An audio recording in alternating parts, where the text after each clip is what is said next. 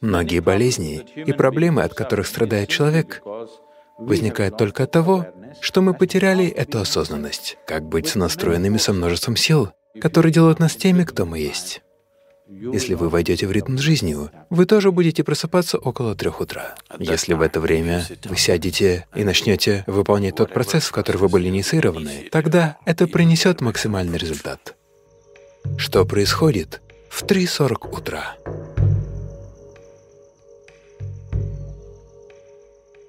Между временем 3:20 и 3:40 происходит значительное изменение в том, как вращается планета.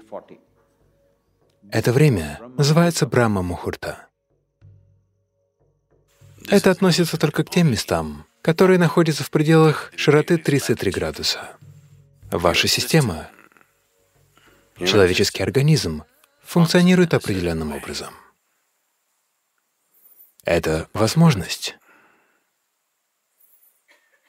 С древних времен существует понимание, позволяющее использовать эту возможность. Ваша жизнь — это результат работы многих составляющих, которые все вместе мы называем Вселенной, многих вещей, которые мы называем существованием.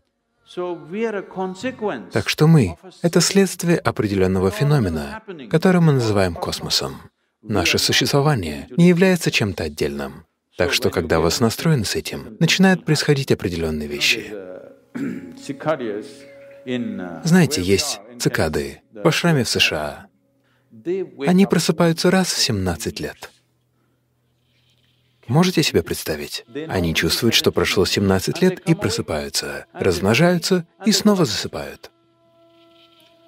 Они засекают время, отслеживая 17 лет. Будильника у них нет. Как же такое возможно? Я хочу сказать, что они синхронизированы с природой. Мы утратили эту синхронизацию с природой и думаем, что такова наша природа. Нет. Многие болезни и проблемы, от которых страдает человек, возникают только от того, что мы потеряли эту осознанность, как быть сонастроенными со множеством сил, которые делают нас теми, кто мы есть. Так что йога нужна, чтобы вернуть нам эту сонастроенность с природой, чтобы вы были в одном ритме с жизнью.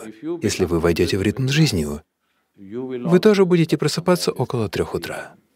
Если вы осознанные, неожиданно у вас вспыхнет определенная искра жизни. Даже если вы крепко спите, вы проснетесь.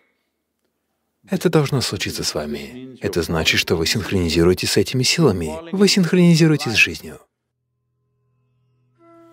Что же мне нужно делать? Нужно ли медитировать или делать крию? Не имеет значения, какова практика, но вы должны делать тот процесс, в который вы были инициированы. Потому что инициация означает, что вы не просто изучили практику, она была внедрена в вашу систему, она была посажена в вас.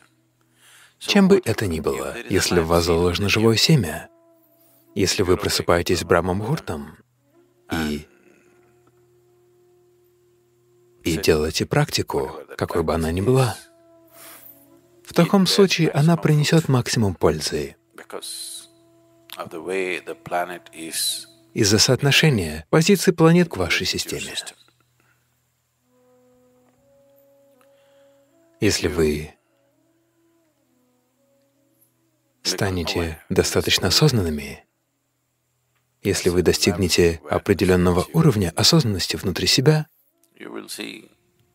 вы просто будете знать, когда приходит это время. Если вы ложитесь спать в нужное время, вам нет необходимости смотреть на часы. Вы всегда будете знать, когда наступает 3:40. Потому что ваше тело будет вести себя определенным образом. Если в это время вы сядете и начнете выполнять тот процесс, в который вы были инициированы, не тот, который вы изучили по книге, тогда это принесет максимальный результат.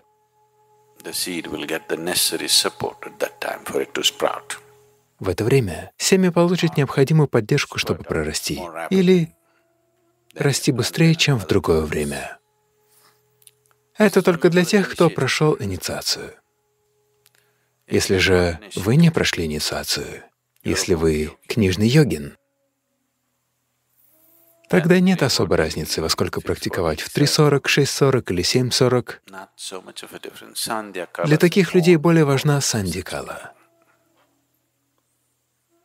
Сандья — это 20 минут до рассвета и 20 минут после рассвета.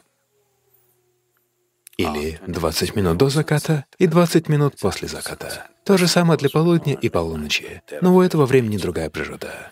Так что эти периоды сумерек больше подходят для неинициированных. Время 3:40 для тех, кто прошел мощную инициацию.